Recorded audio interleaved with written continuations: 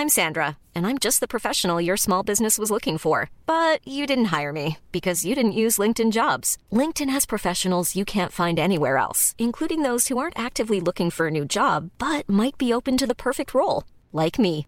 In a given month, over 70% of LinkedIn users don't visit other leading job sites. So if you're not looking on LinkedIn, you'll miss out on great candidates like Sandra. Start hiring professionals like a professional. Post your free job on linkedin.com/people today.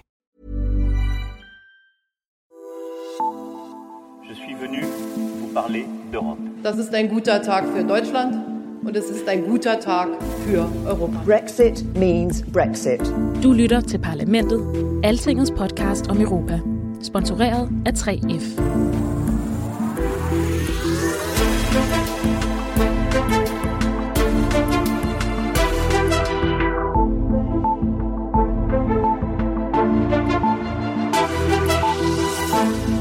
Jeg vil generelt advare mod, at landene går til forhandlinger om noget, der er så vitalt og afgørende, nemlig Europas fremtid, med veto.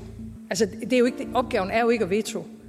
Opgaven er jo at få et budget på plads. Nej, der bliver ikke noget med at nedlægge veto i Bruxelles, siger statsministeren nu. Det var ellers lidt det, man fik indtryk af, at hun var parat til en gang i februar. I en verden før coronakrisen. Men hvis den trussel nogensinde var reel, ja, så er den væk nu. Mette Frederiksen vil stadigvæk kæmpe for, at EU's budget ikke vokser sig for stort, men hun vil ikke gå så vidt som til at blokere forhandlingerne, når de europæiske ledere diskuterer den økonomiske genopretning af Europa på et videotopmøde her fredag. Sådan sagde statsministeren i Folketinget forleden dag. Det var formanden for Dansk Folkeparti, Kristian Thulesen Dahl, der havde spurgt Mette Frederiksen, om hun var klar til at nedlægge veto i EU. Men svaret var tydeligt. Vi er jo i dag, må jeg forstå, et sted, hvor der er et parti, der synes, vi skal helt ud. Det kommer jeg aldrig nogensinde til at anbefale, at vi skal. Vi har behov for et Europa, der er stærkt, og et Europa, der er sammen. Vi har også behov for at ændre store dele af Europas politik, men vi har behov for at holde sammen. Og det er også det, der er regeringens udgangspunkt for de her forhandlinger. Ja, så fik statsministeren lige mulighed for at markere forskellen på regeringens og Dansk Folkepartis EU-politik. Jeg skal love for, at der er kommet grøde i den danske Europadebat i den her sommer. Det ellers så EU-ivrige parti Venstre nægter at støtte regeringens mandat til at forhandle om unionens nye budget. Og samtidig har skeptikeren Kristian Thulesen Dahl pludselig fundet ud af, at Dansk Folkeparti vil have Danmark helt ud af den europæiske union. Ligesom britterne. Dexit simpelthen, eller Daxit, eller hvad man nu skal kalde det. Den melding kommer samtidig med, at den britiske regering i den her uge endegyldigt har afvist at forlænge forhandlingerne om det fremtidige forhold til EU. Det konstaterede EU-kommissionens formand tørt i mandags. We noted the UK's decision not to request any extension to the transition period. The transition period will therefore end on the 31st of December 2020, in line with the provisions of the withdrawal agreement. Jeps, sådan er det. Til nytår er overgangsperioden slut, og så er britterne ude, om der så er en aftale om fremtiden eller ej. Det skal vi tale om i dag, og så skal vi tale om grænser, hvor der nemlig også er sket noget nyt. Vi skal tale om Danmarks EU-slagsmål, og om de topmøder, der her i løbet af sommeren skal prøve at redde Europas økonomi efter pandemiens hærgen. Velkommen til Parlamentet, Altingets europæiske podcast. Mit navn er Thomas Lauritsen. Parlamentet er sponsoreret af 3F, fordi Danmark fortjener fair journalistik om EU.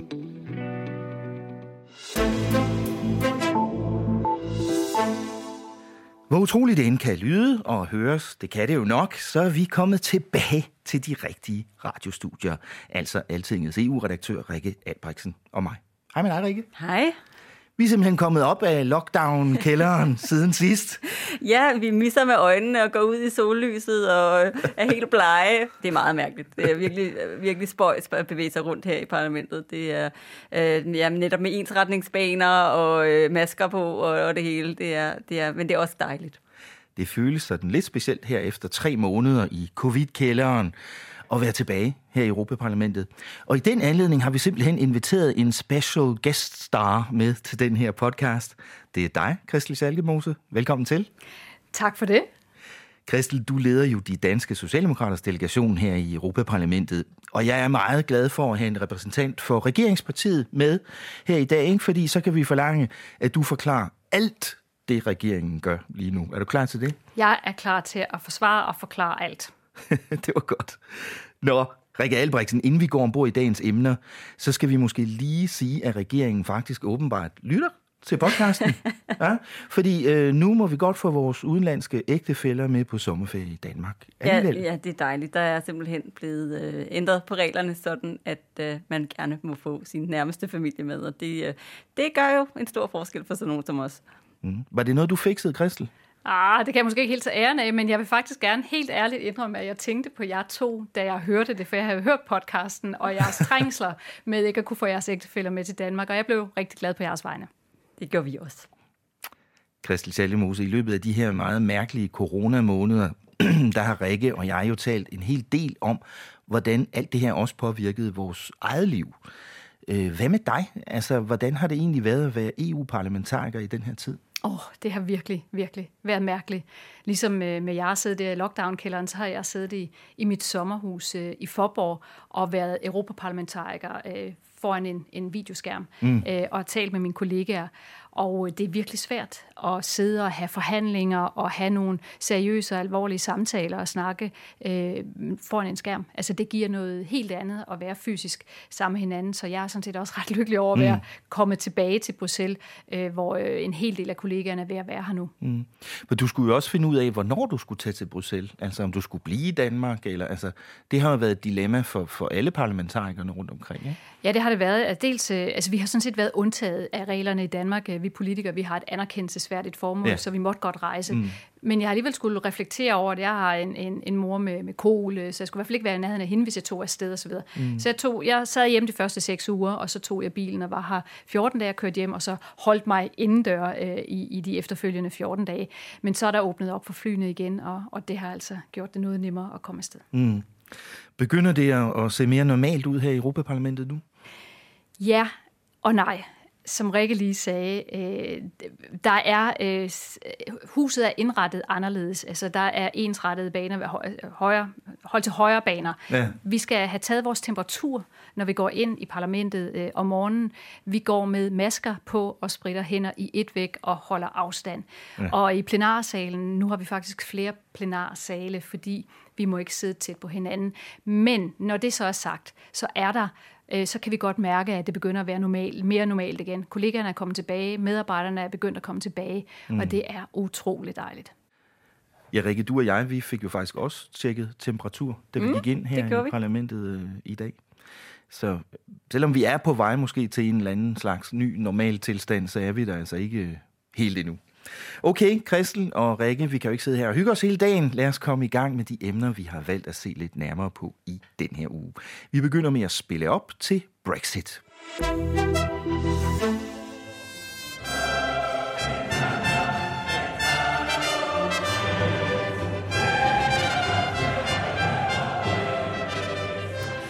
No. Britons never shall be slaves. Briterne skal aldrig være slaver, det skal de ikke. Og nu skal Storbritannien bare helt ud af EU, og det kan ikke gå hurtigt nok. Det sagde premierminister Boris Johnson, da han i mandags mødte de 3 øverste chefer for EU's institutioner. As I said to the 3 presidents, put a tiger in the tank. Vi skal putte en tiger i tanken, siger Boris Johnson. Hvad skal det betyde, Rikke? Ja, altså der fik han jo så lige sat alle af, der ikke kan huske deres ESO-reklamer fra gamle dage, som handler om, at man skulle putte en tiger i tanken, så ens bil kunne køre rigtig, rigtig stærkt. Men jo, det er jo det, han vil have. Han vil have sat noget fut i forhandlingerne om det fremtidige forhold mellem EU og Storbritannien. Og det er jo fordi, at vi lige nu er i en overgangsperiode, hvor briterne godt nok er trådt ud af unionen, men hvor de er sådan et slags skyggemedlem stadigvæk, hvor de ligger under for EU-reglerne, men jo så også har adgangen til det indre marked og så videre, bliver behandlet nogenlunde på lige fod med resten af os andre. Men det han jo så gjorde på det her topmøde i mandags, det var, at han bekræftede, at briterne ikke vil have forlænget den her periode, fordi de havde det en mulighed for, men det skulle de bede om inden 1. juli. Så kunne de godt have forlænget forhandlingsperioden også, så det ville have givet dem lidt mere tid til at finde en aftale sammen med EU-siden om, hvordan det her fremtidige forhold, det skulle se ud.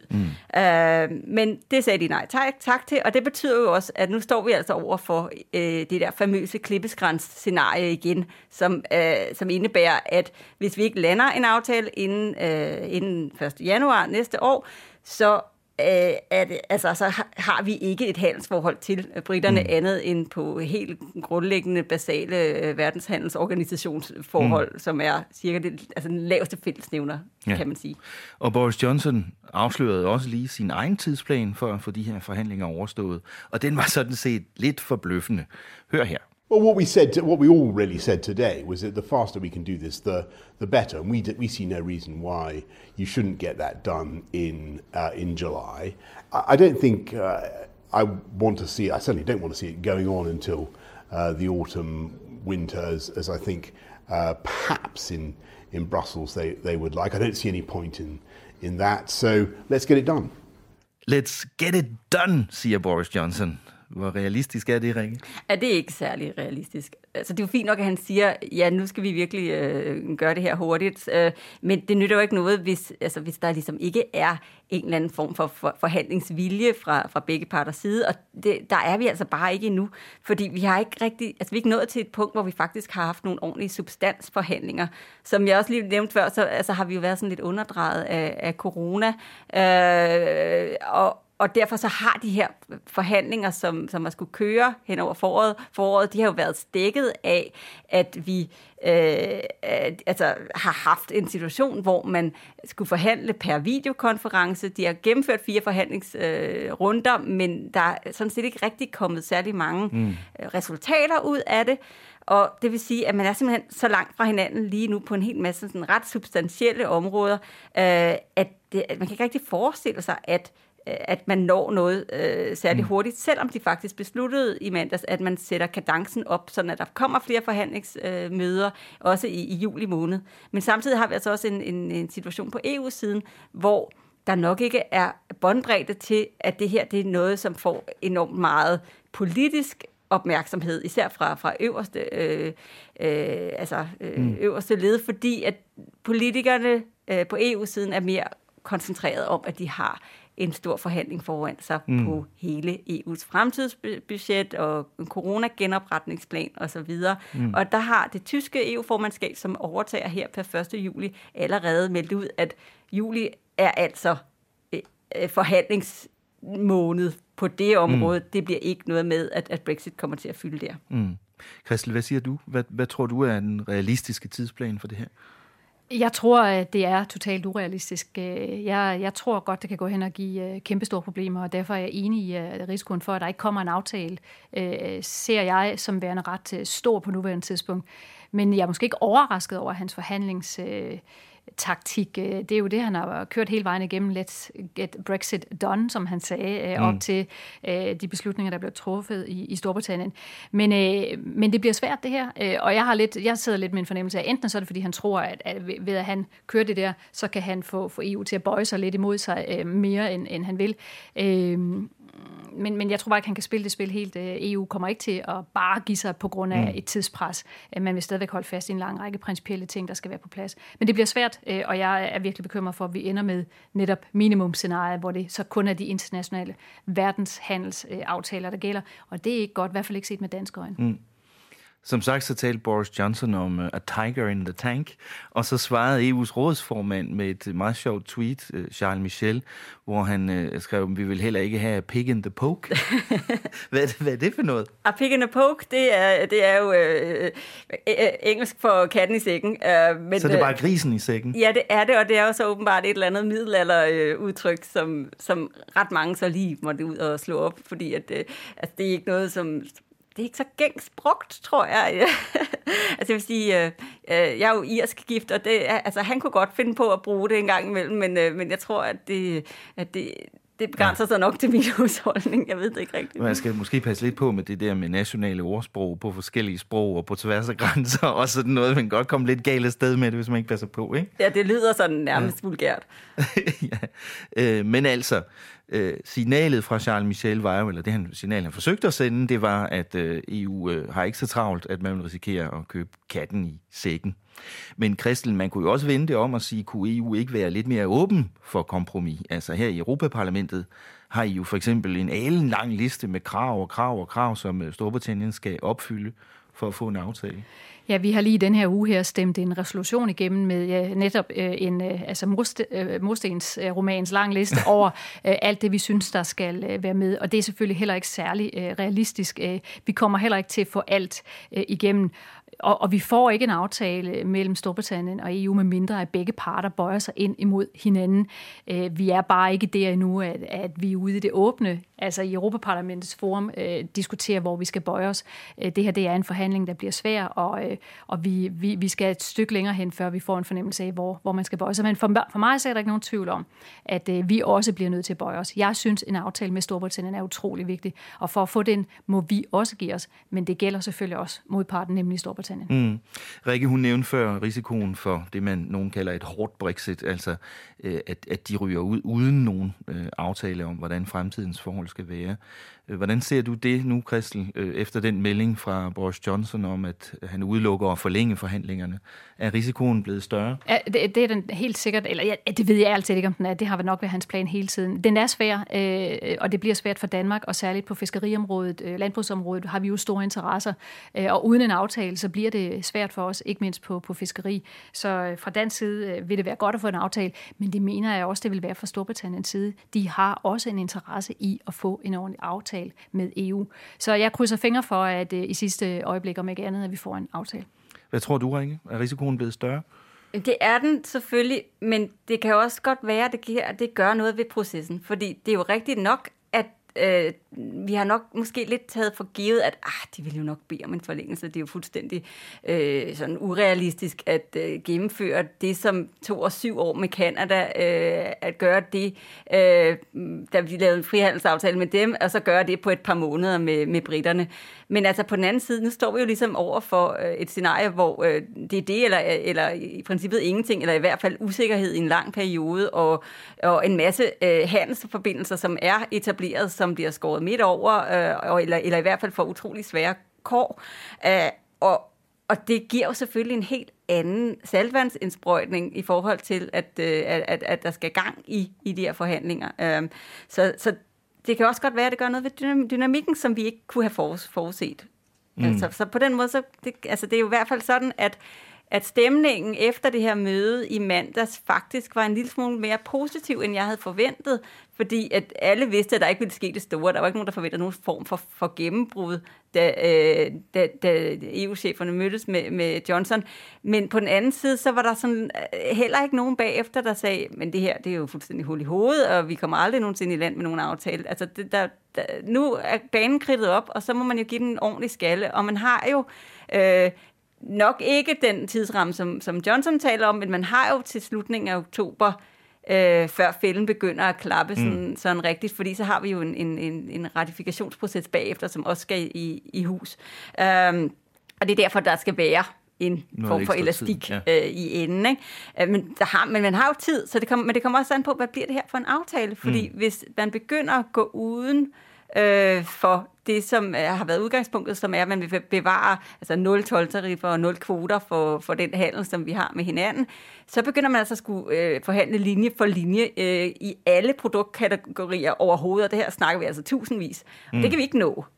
Så det skal være sådan, at tiderne bøjer sig så meget ind mod hinanden, at de kan finde en måde at gøre det her på, hvor man så respekterer hinandens følsomheder på begge sider, og når frem til en anden aftale. Men det kræver nogle vilde skridt på begge sider.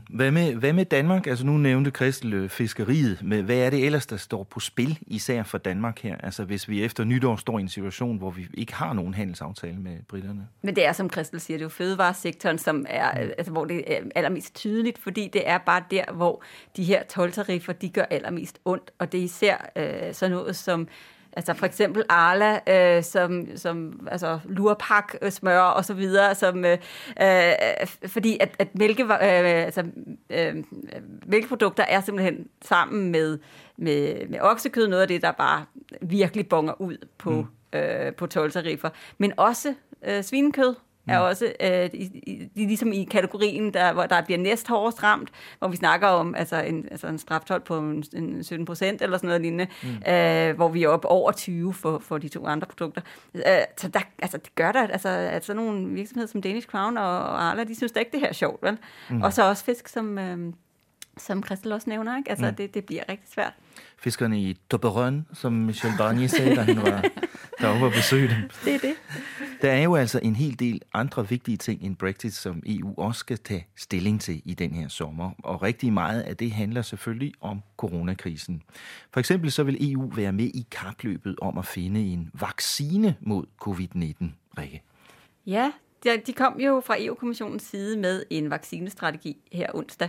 Og der melder de sig ligesom på banen i forhold til at ville investere i de farmavirksomheder, som har en coronavaccine i pipelinen på en eller anden måde, fordi at de på den måde kunne få EU placeret godt i forhold til at kunne modtage de vaccinedoser, der så eventuelt kommer ud af det. Og det de siger, det er, at EU-landene skal simpelthen gå sammen om at gøre det her, og så vil man bruge ret meget af det såkaldte nødhjælpsinstrument, som man har omkring 2,7 milliarder euro, omkring 20 milliarder kroner til rådighed til at gå ud og lave aftaler med store medicinalvirksomheder om den her slags. Og så samtidig så foreslår man så også for ligesom at speede processen op, at man går ud og lemper en lille smule på nogle af de krav, man har til godkendelse af lægemidler. Og det handler jo ikke om, at vi så bare vil sende hvad som helst på markedet uden at teste. Det handler mere om sådan noget som oversættelseskrav for eksempel, eller andre sådan administrative hurdles, som man måske godt kan skibe lidt hurtigt over i en nødsituation. Christel Schaldemose, jeg kunne godt tænke mig at spørge dig, er det ikke lidt noget nyt egentlig, at EU kaster sig så aktivt ind i spørgsmål om medicin og lægemidler? Altså, hele lægemiddelområdet er et område, hvor EU har stor kompetence, og vi har fælles regler for, hvordan man laver kliniske forsøg forud for, at et præparat bliver godkendt, og vi har et lægemiddelagentur, så medicinområdet er ikke nyt for EU at beskæftige sig med, men det er nyt, at man går hen her og køber sig ind i virksomheder og laver forkøbsaftaler og begynder at planlægge, hvordan man skal fordele vaccinerne i fald, eller når der kommer en vaccine, og det er helt klart en lex corona. Det er, fordi man allerede nu vil forsøge at tage højde for noget af det, man så i begyndelsen af den her coronakrise, hvor vi manglede både det ene og det andet, og det vil man så gerne undgå. Og så er jo også undgå at stå i en situation, hvor der er nogle lande, fordi de er i en dårlig økonomisk situation, end andre står og ikke kan hjælpe deres befolkning med at få vaccine. Så jeg tror virkelig, det er, altså den her strategi, den har virkelig set dagens lys, fordi man har lært af coronakrisen. Kan det være et dilemma for eksempel en dansk socialdemokrat som dig, at det på den ene side lyder det jo meget fornuftigt at satse mere på de her ting i lyset af, hvad vi har set med pandemien, men på den anden side er der vel også politikere fra forskellige lande, der siger, jubi, nu betyder det simpelthen, at EU skal have meget mere magt på et område, hvor de ikke har haft magt før. Der er en meget stor diskussion nu om den her sundhedsunion i Europa. Hvor meget skal EU ind og beskæftige sig med sundhed? Der er nogen, der gerne vil have mange flere kompetencer til EU. Det var en del af diskussionen på, hvorfor EU ikke handlede i begyndelsen. Det er jo, fordi det var sundhed er medlemslandets kompetence. I hvert fald især, der er lidt EU-kompetence på det. Men for mig er det lige præcis sådan noget som det her, som jeg synes giver god mening, at vi i fællesskab gør en indsats for at udvikle vacciner, finansiere forskningen, sørge for, at noget af produktionen også kan finde sted i Europa, eller i hvert fald, at vi er sikre på, at forsyningerne kan komme til Europa. Det synes jeg giver ret god mening. Men hvis det så betyder, at EU skal hen og finansiere, at hver eneste borger kan få sin vaccine, så begynder jeg at synes, at det er forkert. Altså det her, det er et medlemsstatsanliggende stadigvæk også, at sørge for, at den konkrete vaccine når ud til den konkrete borger i det enkelte lande. Men at koordinere det her, det synes jeg ikke, der er noget problem i. Er I bekymret for, om der kan gå føderalisme i det? Det er der. Men spørgsmålet er, hvor langt. Altså, der er jo ikke en traktatforandring på vej her nu. Altså, der er nogen, der gerne vil have det. Det tager meget, meget lang tid, før der kommer en ny traktat. Jeg tror, det man kigger på, det er, hvad er mulighederne inden for den eksisterende traktat, i forhold til at se, om man kan koordinere noget mere. Men generelt jo, jeg er ikke føderalist, så jeg er meget opmærksom på alle de der ting der. Og noget af det, jeg har hørt på sundhedsområdet, ikke lige det her med vaccine, men noget af det, jeg har hørt, det tenderer mere føderation. Mm-hmm. Rikke, hvis vi lige skal runde den her del om vaccinationer af, hvad er strategien videre, eller hvad sker der med den strategi nu? Ja, altså det er jo, som du siger, en strategi, så det vil sige, at altså det skal lige, den skal ligesom på en eller anden måde samles op og føres videre ud i livet. Og altså, der har jo været nogle positive tilkendegivelser omkring det. Sundhedskommissæren Stella Kyriakides, hun var også lige rundt om sundhedsministerne, inden de kom med det her forslag, for at være sikker på, at hun havde en eller anden form for rygdækning for det, hun lagde frem, så det ikke var fuldstændig skævt. Og der er også, altså det, som jeg også synes er interessant, er, at vi hørte på Altinget lige nogle af politikerne og nogle af aktørerne på det her område, og der er faktisk generelt sådan en ret positiv stemning omkring det her forslag. Altså der er sådan nogle udmeldinger om, at det giver altså god mening at arbejde sammen på det her område. Men der er også en erkendelse af, at det kan godt være, at man kommer til at sætte sine penge på den forkerte hest. Altså, vi kan jo, altså det her er sådan lidt et gamble. Vi går ud og støtter nogle virksomheder i håbet om, at det giver en eller anden form for afkast, men vi kan jo ikke være sikre på noget. Ikke? Så det er, men det er et gamble, som man på en eller anden måde er villig til at tage. Mm. Det er noget, der måske kan blive gjort fra EU's side, og som vi jo også ser nogle EU-lande, medlemslande. Den anden dag så vi, at den tyske regering har besluttet sig for at gå ud og investere i en bestemt virksomhed, der forsøger at finde en vaccine. Ikke? Så det kan godt blive lidt af et kapløb, det her faktisk. Okay, Christel Schaldemose, her er en advarsel. Nu kommer vi til den del af podcasten, hvor vi stiller dig til ansvar. Lad os starte med grænserne. Jeg er klar. Jeg synes, at vi skal have åbnet grænserne mere end det, man lægger op til nu. Jeg synes, det er hamrende ærgerligt, at den by, vi sidder midt i nu, skal dø hen over sommeren. Ja, det var jo lederen af den borgerlige opposition, Venstres formand Jakob Ellemann-Jensen, som vi hørte her.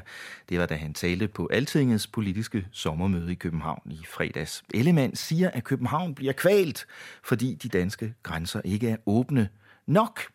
Men det har jo faktisk lige ændret sig i dag. Hvad er det for en ny situation, der er opstået nu, Rikke Albrechtsen? Det lyder som om, at det kommer til at se helt anderledes ud, når vi når hen til den 27. juni, fordi der er det så planen, at der simpelthen vil blive mulighed for at rejse både ind og ud af Danmark, hvis de lande, man vil til, eller borgerne fra de lande, som gerne vil til Danmark, de lever op til visse kriterier. Og det bliver besluttet den 25. Og det drejer sig om, det er så kun folk fra EU-lande, og så plus de Schengen-lande, som ikke er EU-lande, som for eksempel Norge og Island og så videre. Og så Storbritannien også. Ikke? Og det, der de lægger op til, det er, at der skal være under 20 smittet per 100.000 indbyggere per uge i de lande, vi så åbner op for. Men det gælder faktisk næsten alle i EU lige nu, undtagen Sverige. Ja. Så det bliver lidt sløjt for naboskabet der. Christel Schaldemose, jeg havde egentlig tænkt mig på det her tidspunkt i podcasten, at jeg skulle råbe, Mrs. Schaldemose, tear down this wall. Og så vil jeg spørge dig, hvorfor den socialdemokratiske regering ikke vil lukke op for Danmark. Men nu gør I det så alligevel. Hvorfor gør I det?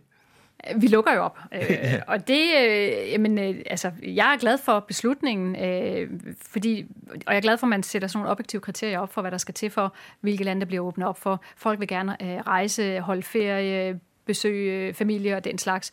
Og fordi det ser ud som om, at smitten er jo ikke væk, sygdommen er en alvorlig sygdom, men den ser ud som om, den er ved at være under kontrol, og så giver det jo mening at give mere plads. Altså vi har jo sagt, Mette har jo sagt flere gange, Mette Frederiksen, at vi skal jo ikke holde folk hjemme længere end nødvendigt. Altså vi holder kun på folk, så længe at det er nødvendigt med sygdomsbriller eller med sundhedsbriller.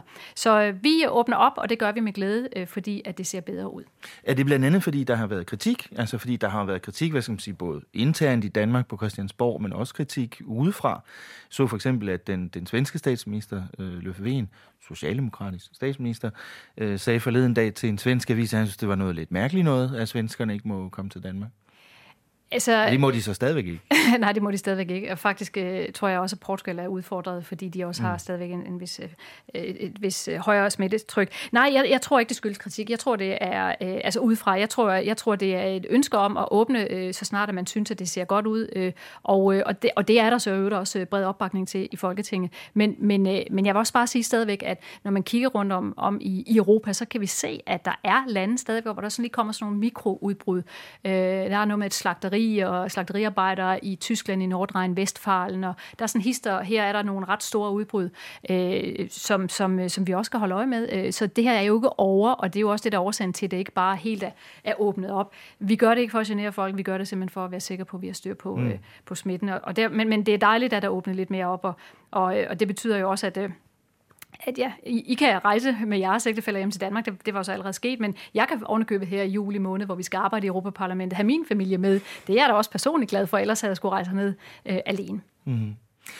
Og statsminister Mette Frederiksen forudskikkede jo faktisk allerede det her for et par dage siden under Folketingets spørgetid, hvor hun sagde sådan her. Apropos grænse, så vil vi i regeringen gerne nu opstille objektive kriterier for, hvornår et land er sikkert nok til, at dets borgere kan besøge Danmark. Med andre ord, hvis antallet af nye smittede i et land er på et acceptabelt niveau, så er det vores ønske at åbne grænserne til det land. Det handler om objektive kriterier og et acceptabelt smitteniveau, som vi allerede har talt lidt om. Og så kan jeg tilføje, at det også er blevet meddelt fra Udenrigsministeriet, at Statens Serum Institut hver uge så vil lave en liste over godkendte lande og karantænelande. Good luck med det, har jeg næsten lyst til at sige. Det lyder en lille smule kompliceret. Vi skal måske også lige nævne, Rikke, at der er faktisk et andet kriterium, som ikke er helt færdigt udviklet endnu. Hvad handler det om? Det handler om, hvor meget de her lande, vi sammenligner os med, de tester selv. Fordi en ting er jo, om man registrerer smittet, men noget andet er, om man faktisk husker at teste, eller tester på den samme måde. Hvis man slet ikke tester nogen, så finder man jo heller finder man ikke så mange tilfælde. Nej, det er helt rigtigt. Så derfor så kommer der til at være en eller anden form for sammenligning der, som så endnu står lidt uklar, hvordan det helt skal strikke sammen. Men det er jo klart, at det bliver man nødt til, hvis man skal kunne sammenligne ordentligt. Men det her, det handler jo så om de indre grænser inden for EU og Schengen. Hvad med de ydre grænser? Hvad med landene uden for Europa? Ja, det bliver også lidt spændende, fordi det, der skete, var jo, at man sammen på EU-plan besluttede at lukke ned udad til. Og den beslutning har man så forlænget af et par omgange, og det skal man så også til igen. Og så må man jo se, hvad der sker, fordi det, der er sket siden, at man besluttede at lukke Europa, det er jo faktisk, at vi er gået fra at have været verdens epicenter for corona, dengang man besluttede det. Der var det virkelig os, der havde problemerne. Altså, det gik endda bedre i Kina, ikke? Altså, men nu er det jo ikke sådan. Nu er det jo USA, det er Latinamerika, det er Rusland, det er nogle af de der spillere, som ligger rundt om os. Og det, man skal huske på, det er jo, at det her, det er altså ikke en EU-beslutning. Og det var det heller ikke det der med, at selvom man besluttede som blok af de 27, at man ville gøre det her sammen, så var det jo alle lande, der hjemme i deres egen måde at håndtere deres grænser på, måtte træffe en national beslutning om, at vi lukker for tredje lande. Og det er det jo også fortsat. Det er også, så det vil sige, at spørgsmålet er, hvornår begynder den her enighed om at lukke for omverdenen, hvornår begynder den egentlig at krakelere? Fordi, hvad sker der så, hvis et land begynder for eksempel at åbne for amerikanerne, hvor det går rigtig dårligt lige nu? Jamen, hvad så hvis et andet land, måske dem over østpå, siger, at Rusland, det er jo også vigtigt, men der er også store problemer. Hvad hvis Spanien, Portugal, der har en masse latinamerikanske forbindelser, siger, så åbner vi den vej? Hvad sker der så for Schengen? Får vi så et nyt sammenbrud, nu hvor man kan sige, at vi lige på en eller anden måde er enten på nogenlunde fælles fodslag, efter det har været sådan lidt af et gedemarked, ikke? Ja. Så det altså spørgsmålet, kan Schengen så holde til det en gang til? Ja. Christel, hvad tænker du? Tror du også, kan det blive det næste problem? Ja, det tror jeg helt sikkert, det gør. Jeg kan allerede høre talerne for mig her i Europaparlamentet om dem, der vil have det åbnet, og dem, der siger nej. At det er klart, at der er måske noget, altså det er mindre følsomt, kan man sige, i den forstand, at altså, de indre grænser i EU er næsten religion. Ja, det er unionens hjerteblod. Det er unionens hjerteblod, hvorimod at det her med og retten til at kunne rejse til USA eller Sydamerika er måske lidt mindre noget, der vil være et pres på for mange borgere, fordi så mange rejser ikke. Det er nok måske allermest erhvervslivet, der kommer til at lægge pres på det. Men når det så er sagt, så er jeg ikke i tvivl om, at der kommer diskussioner, og der vil være forskel. Og det risikerer måske også at sætte sig, fordi hvis man gør det forskelligt, åbner op forskelligt, og der så kommer smitte tilbage, altså smitten startede jo også, fordi den blev rejst fra Kina til Europa. Hvad betyder det så? Skal man så til at lukke ned igen for os videre? Så der er meget, meget ballade foran på det her område her. Jeg håber, at vi får løst problemet på anden vis, netop ved, at vi finder bedre behandlingsmetoder, og måske den her vaccine, vi talte om før. Mm-hmm. Det er nok det, der skal til før, at vi sådan kan komme helt uden over de her problemer. Ja. Men nu åbner Danmark i hvert fald for snart, tror vi nok, for de fleste europæere, ser det ud til. Der er masser af europapolitisk debat i Danmark lige nu om grænser, men også i høj grad om penge. Nærmere bestemt om EU's budget. Det er ugens tema. Rikke Albrechtsen, skal vi lige hurtigt opsummere, hvor de her forhandlinger om EU's pengekasse står lige nu? De står jo der, at hvor EU-kommissionen er kommet med et forslag til et revideret nyt langtidsbudget for EU for de næste 7 år på 8.200 milliarder kroner. Oven i det har de foreslået en genopretnings-coronaplan, som de gerne vil have skal koste 5.600 milliarder kroner i primært gaver, men også lån. Og gaver, der mener jeg tilskud i virkeligheden, som lande, der særligt er ramt, og sektorer, der er særligt ramt af corona, de skulle have mulighed for at få nogle tilskud til at komme tilbage på foden igen. Men det skal de så have den første rigtige drøftelse af blandt stats- og regeringschefer her fredag. Det kommer til at ske på videokonference, fordi tiden er simpelthen ikke moden til, at alle stats- og regeringscheferne, på trods af de her grænseåbninger, vi lige har snakket om, at de alle sammen har tænkt, at det var en god idé, at de mødtes fysisk. Så derfor så tager man en runde på video. Det kan være, det bliver det sidste af den slags. Præcis. Der er sådan meget muren i krogen om, at det her simpelthen er noget, som man bliver nødt til at løse ansigt til ansigt. Og det handler jo om, at altså landene står rigtig langt fra hinanden på det her spørgsmål. Der er nogle, vi har vores helt egen sparebande i Danmark sammen med Østrig og Holland og Sverige. Men vi står jo ret så alene med den holdning, at det her det skal blive noget billigere end det, som EU-kommissionen har foreslået. Og der har vi så nogle særlige interesser i Sydeuropa, som gerne vil have flere penge ud af det her, og så har du Østeuropa, som synes, at sydeuropæerne får for meget, så har du Tyskland og Frankrig, som står på sådan lidt den samme linje, fordi de går ud fælles og har foreslået den her gavedelen af de der 5.600 milliarder kroner, men de er så heller ikke nødvendigvis helt enige i det, kommissionen så er spillet ud med. Så der er mange forskellige interesser i det her stadigvæk. Og der er ikke nogen, der regner med, at det der skal løses på topmødet på fredag, fordi at netop som vi lige talte om, så er det her en videokonference, og det vil også sige, at den store forskel er, at når de mødes normalt, så sidder de altså i et lukket rum med et ekstremt fortal af andre mennesker til stede. Og der kan de have en noget mere ærlig diskussion, fordi det, der sker, når de er med på videokonference, er, så kan det være, der sidder en i hjørnet uden for billedet, som måske lige er lidt med på sidelinjen. Og det er blevet sådan, at der lægger ret meget fra de her møder, og det vil sige, at der er ikke nogen af de her stats- og regeringschefer, der kan tåle at give sig. Så man regner faktisk med, at det bliver sådan lidt et spil for galleriet på fredag. Man er jo altså heller aldrig helt alene i cyberspace, uanset hvor krypterede forbindelserne må det være og den slags. Det. Nu er vi jo så heldige, at vi har simpelthen en repræsentant for Sparebanden lige her hos os i studiet i dag. Og jeg har sådan glædet mig til at spørge dig, Christel Schaldemose, hvorfor i alverden er I danske socialdemokrater så nære i EU? I er nogle gnier, og hvorfor er det? Ja, vi er nogle gnier, ja. Jamen, det er et godt ord, gnier. Det er virkelig et godt ord. Og hvorfor er vi det?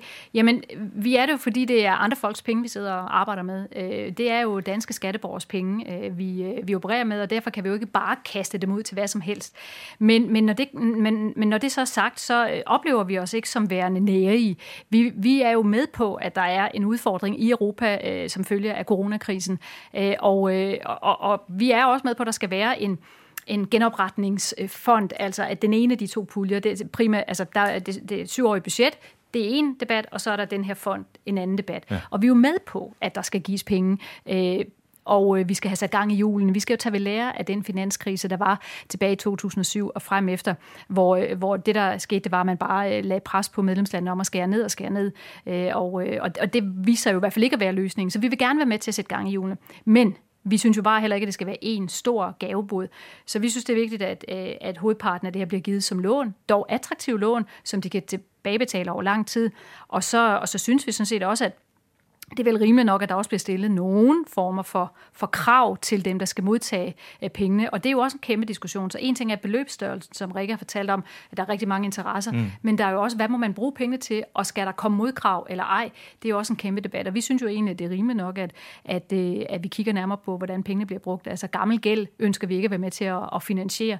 Og så det her med at være nære i, jamen måske kan man sige, vi vil gerne være solidariske og bidrage, men solidariteten går jo også den anden vej. Altså de her lande her, som har store udfordringer, de har ikke selv skabt coronakrisen overhovedet, men havde de haft orden i deres økonomi inden coronakrisen, så ville de have været bedre stillet her under coronakrisen.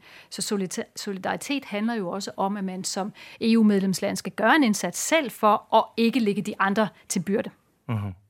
Her tirsdag gik den danske debat om det her virkelig op i en spids, fordi der skulle statsministeren jo have mandat i Folketingets Europaudvalg til at forhandle på Danmarks vegne om de her kæmpe store EU-budgetforslag.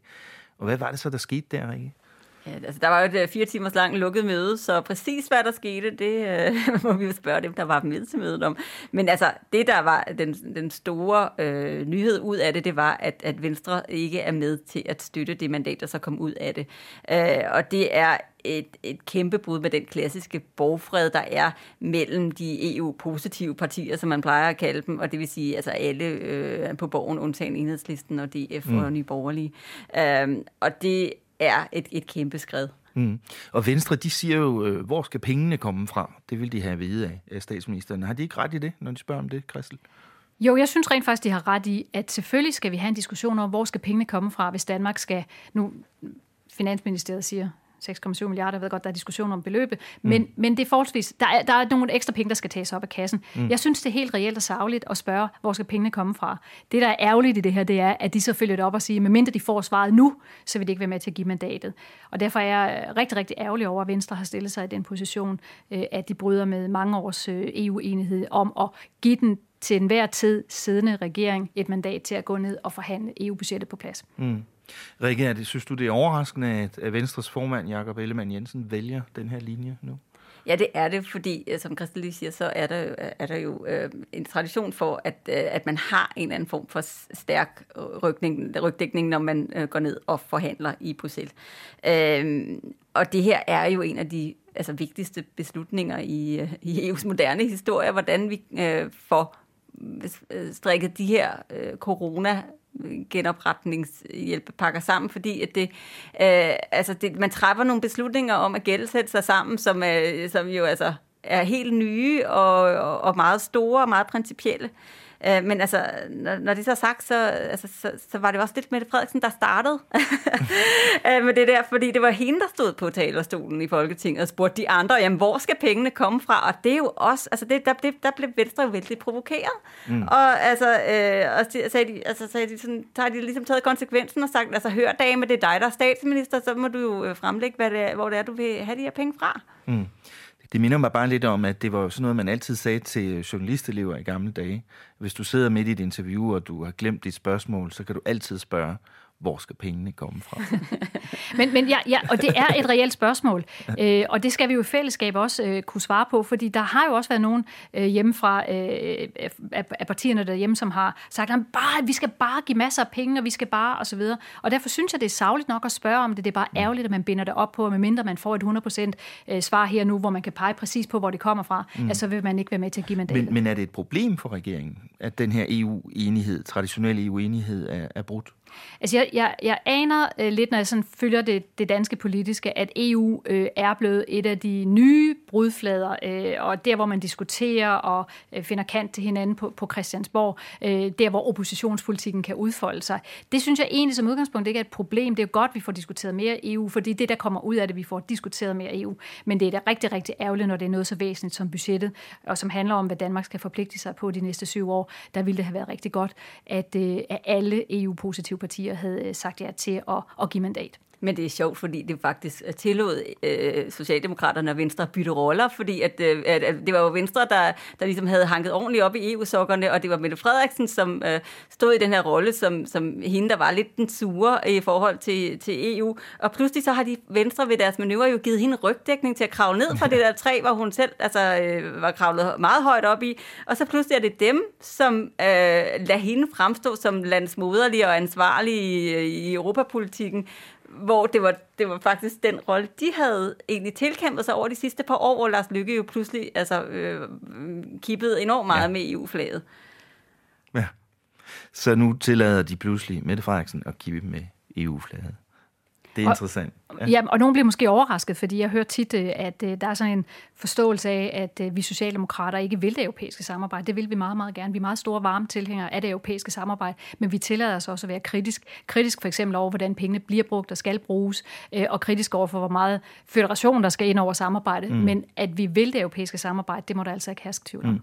Nå, men så vil jeg så sige, at her i podcasten havde vi jo også det indtryk af, som siger, da Mette Frederiksen tiltrådte som statsminister, at hun havde meget travlt med at tale EU ned i begyndelsen.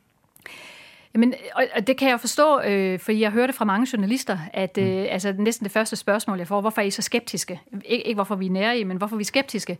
Og hvor jeg siger, vi er ikke skeptiske, men vi er nok kritiske over for nogle af de ting. Altså vi siger ikke bare ja til hvad som helst, men det er jo fordi, vi holder af det europæiske samarbejde, og vi gerne vil have, at det skal fungere, og derfor har vi også brug for at få gjort noget ved det, der ikke fungerer. Men hvis man skal se lidt på det sådan overordnet set, så er det jo spørgsmålet om, altså, hvad det her gør ved EU-politikken også fremadrettet, hvis man ikke længere kan regne med, at der er den her borgfred på midten. Og måske, så, hvis man skal trække en anden parallel, så er der jo en diskussion om, skal vi egentlig have en ny EU-politisk aftale? Fordi at vi har ikke, altså det er meget, meget længe siden, at vi sidst har fået lavet sådan en. Det er over 10 år siden. Og spørgsmålet er, om man på en eller anden måde, altså giver det mening i moderne tider, i den politiske dynamik, som vi er i nu, giver det egentlig mening på den måde at prøve på at samle folk på tværs af midten om det her spørgsmål, eller skal det faktisk være sådan, at at EU er ligesom alle andre politikområder, at man ikke har den faktisk lidt unaturlige borgfred på et spørgsmål, bare fordi, at det foregår nede i Bruxelles. Altså det er jo spørgsmålet om det her faktisk er et opbrud i den måde at gøre tingene på. Det tror jeg, det er. Og jeg tror også, at noget af det kan være udmærket. Jeg synes, det er fint, for det vil også betyde, at vi får mere mediedækning og mere opmærksomhed på EU-spørgsmål og får mere debat om det. Jeg vil bare sige, at det, hvor jeg kan være bekymret og ærgerlig, det er, hvis det handler om det, som handler om at forpligte Danmark på en 7-årig periode. Det gør vi jo med budgettet, og det rækker jo typisk ind i 2 regeringsperioder. Og af den årsag synes jeg, det er rigtig ærgerligt, hvis det er der, at det er et meget snævert flertal, der skal give mandat og dermed acceptere den forhandling, som statsministeren går ned og tager. Det synes jeg er virkelig ærgerligt. Ja. Hvis vi lige skal vende tilbage et øjeblik til selve videotopmødet her fredag, Rikke, det er jo ikke lige nu, de kommer med et gennembrud på budgettet, vel? Nej, det kan man nok ikke regne med overhovedet. Altså det man kan regne med at få ud af det, det er, at formanden for det europæiske råd, Charles Michel, han lytter til, hvad der bliver sagt, og så er hans næste opgave, det er at lave en såkaldt ny forhandlingsboks, som det hedder i terminologien, hvilket bare vil sige, at han kommer med nogle nye tal på, hvor man eventuelt kunne spare eller skrue op, og så er det udgangspunkt, de så skal have, når de snakker sammen til næste topmøde. Mm.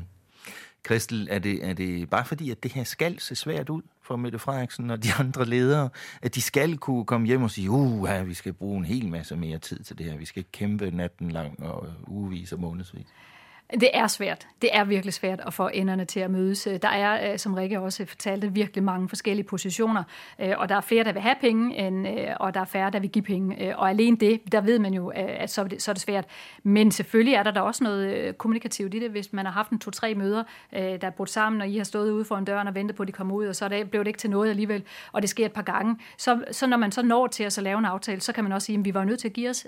Det gælder alle parter. Det gælder Conte i Italien, og det gælder Löfven i Stockholm. I Sverige, at man kan komme hjem og sige, jamen, altså, vi kan ikke være uansvarlige, vi kan ikke stemme imod, vi må bøje os, og der må vi give lidt mere, eller få lidt mindre, end vi havde forventet. Så der er selvfølgelig, udover at det er reelt svært, så gør det heller ikke noget, det ser lidt svært ud. Hvad sker der så bagefter? Vi ved, de ikke bliver enige på det her videotopmøde. Hvad så? Der går rygter om alle mulige ekstra topmøder hen over sommeren og sådan noget. Ja, det er nok det hotteste emne lige nu. Nok især blandt journalister, som rigtig gerne vil på ferie. Som gerne vil på sommerferie. Måske også blandt embedsmænd og politikere. Så skulle vi jo ikke have åbnet de grænser, vel? Altså, hvis det havde det været bedre, så kunne vi bare arbejde hele sommeren. Ja, super. Men altså, det, der kommer til at ske formodentlig, er, at de nok mødes igen i juli. Tegner det til. Til et rigtigt topmøde. Til et rigtigt topmøde, hvor de kan snakke ordentligt sammen. Spørgsmålet er, om man kan gøre det på én gang, eller om man skal bruge flere topmøder. Og det andet spørgsmål er, hvor lang tid kommer det til at tage at snikkerere den der berømte forhandlingsboks. Fordi det, der kommer til at ske rent praktisk, det er, at efter topmødet på fredag, så begynder den store rundringning for Michel, hvor han skal have fat i alle cheferne ude i de enkelte lande, og for at høre, hvad de egentlig i virkeligheden mener, nu hvor de har slået i bordet og lavet det der spil for galleriet til videotopmødet, men altså så ender at sige, okay, hvad så? Hvor kan du give dig? Hvor er landingsbanen i det her? Og der er forventningen af, at han bliver nødt til simpelthen at gøre det rigtigt i første hug nærmest, altså lande det et eller andet sted, hvor han ikke får ligesom gjort nogen ekstremt utilfredse med det samme. Altså det bliver nødt til at være et eller andet sted, hvor alle kan se sig selv i det udspil, han kommer med. Og det er bare rigtig svært, så det kan godt være, at det tager lang tid. Ja. Christel, tror du på en aftale her i løbet af sommeren? Ja, men jeg tror, vi nærmer os slutningen af det der af den danske sommer, før vi nærmer os en aftale. Altså det vil sige. Nu bliver det lidt kryptisk. Ja, men jeg tror virkelig, det bliver svært. Og jeg tror for alle skyld vil det være godt, at vi var færdige med noget i midten af juli, så pengene også kan komme ud og komme i gang og virke. Men det kan altså godt være, at vi skal ind i begyndelsen af august, før der er en aftale. Tak skal I have. Lad os se, hvad der sker på videotopmødet her først fredag. Nu har vi i hvert fald kridtet banen op. Inden vi runder af for i dag, så lad os lige kaste et hurtigt blik på næste uge. Er der noget, der er specielt vigtigt for dig næste uge, Christel Schaldemose? Næste uge er en helt almindelig uge, hvor vi holder video-remote-møder, som det hedder her i vores sprog, hvor vi holder udvalgsmøder og gruppemøder. Det er faktisk ikke udvalgsmøder, det er primært gruppemøder. Og der er ikke andet end, at vores almindelige arbejde er på dagsordenen, så vi kigger på de rapporter, vi sidder og arbejder med på klima og på det digitale osv., så det er en meget almindelig uge. Hvad siger du, Rikke Albrechtsen? Hvad skal vi holde øje med i næste uge? Der er et EU-Kina videotopmøde. Det er så ikke med alle cheferne, det er bare med institutionerne, som vi kalder dem hernede. Og det, der er altså lidt interessant, det er, at Margrethe Vestager sammen med sine franske kollegaer jo kom med en ny strategi om udenlandske investeringer, som nok har Kina skrevet ret meget ud over sig her i den her uge, og som handler om at på en eller anden måde give EU mulighed for at tjekke, hvad udenlandske statsejede virksomheder laver af opkøb i Europa, og det er som sagt rimelig meget også møntet på Kina. Og det handler jo om, at man har en frygt for, at de også kan komme ind og konkurrere på de europæiske markeder på en måde, som ikke er helt fair, fordi de måske har nogle kæmpe statsgarantier eller statsstøtte i ryggen osv. Og så også for at beskytte strategiske interesser i Europa. Mm-hmm. Så er der et par ministermøder. Ja, der er heldigvis kun 2 undervisningsministre og miljøministre, som skal mødes i den her uge, og det er meget rart, fordi at det betyder, at det er kølet lidt ned i forhold til, at der altså i løbet af de seneste par måneder faktisk har været måske en 5-10 ministerrådsmøder om ugen, fordi at der var gået lidt inflation i det. Og at det var lidt for nemt bare lige at trykke på knappen og så være til møde. fordi det foregår per video, ikke? Ja. Så er der kommissionsmøde onsdag, hvor de blandt andet har en debat om racisme, og det er jo altså på grund af hele altså den verdensomspændende Black Lives Matter bevægelse, som er i gang lige nu, og som er jo faktisk også blevet debatteret i Europaparlamentet i den her uge. Mm-hmm. Kan du sige lidt om det, Christel? Ja, det var en vigtig debat for Europaparlamentet at få vise opbakning til hele den bevægelse, men også for at kigge nærmere på, om der er systemisk racisme inden for EU-institutionerne. Men jeg synes, det var en fin debat langt stykke hen ad vejen, og vi har jo også europaparlamentarikere med altså, nu skal jeg sige det korrekt, afroamerikansk baggrund eller sort baggrund, og mange af dem har faktisk oplevet specifik racisme, og der var en, som havde oplevet det også fra belgiske myndigheder. Der var nogle stærke taler i den forbindelse, og det er meget, meget godt også for os at få sådan nogle ting frem i lyset, så det var en stærk debat. Mm-hmm. Og det skal som sagt også, som du sagde, Rikke, også diskuteres i kommissionen onsdag. Der kommer et par andre ting fra kommissionen. Ja, de har næste års budget på dagsordenen, som jo godt kan blive lidt påvirket af, at der ikke er et 7-årigt rammebudget på plads endnu for den periode. Og så kommer der en EU-strategi for at styrke rettigheder for forbrydelser, og så kommer der en sådan status over, hvordan går det med de der GDPR-regler, som nogen måske kunne huske, at de alle sammen skulle ud og acceptere i forhold til databeskyttelse om personlige data. Så der skal de lige gøre status på, jamen, hvordan går det egentlig med dem. Okay. Tak skal I have. En stor tak til dig, Christel Schaldemose, leder af de danske socialdemokrater i Europaparlamentet. Tak fordi du var med os hele vejen i dag. Og tak fordi jeg måtte være med. Det var en fornøjelse. Tak skal du have, Rikke Albrechtsen. Vi ses jo i næste uge. Ja. Tak fordi du lyttede med på Altingets Europa-podcast. Vi nærmer os snart enden på den her virkelig begivenhedsrige sæson af parlamentet på så mange måder. Men sommerferien er her ikke endnu. Coronavirusen er her til gengæld stadigvæk, og dens politiske og økonomiske konsekvenser vil være hos os længe endnu her på kontinentet. Så hæng på, vi er her lidt endnu her i dit podcast feed. Måske ved vi snart noget mere om alle de her ekstraordinære topmøder og alt det andet. Pas godt på jer selv alle sammen. Vores podcast er sponsoreret af 3F, og den her udsendelse er produceret med støtte fra Europanævnet. Men Altinget har det fulde ansvar for programmets indhold. Tak for i dag. På genhør i næste uge her i Parlamentet, hvor Altinget taler om Europa.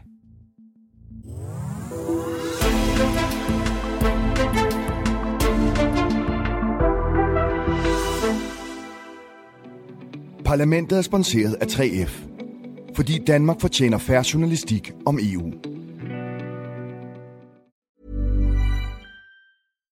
When you make decisions for your company, you look for the no-brainers. And if you have a lot of mailing to do, Stamps.com is the ultimate no-brainer. It streamlines your processes to make your business more efficient, which makes you less busy.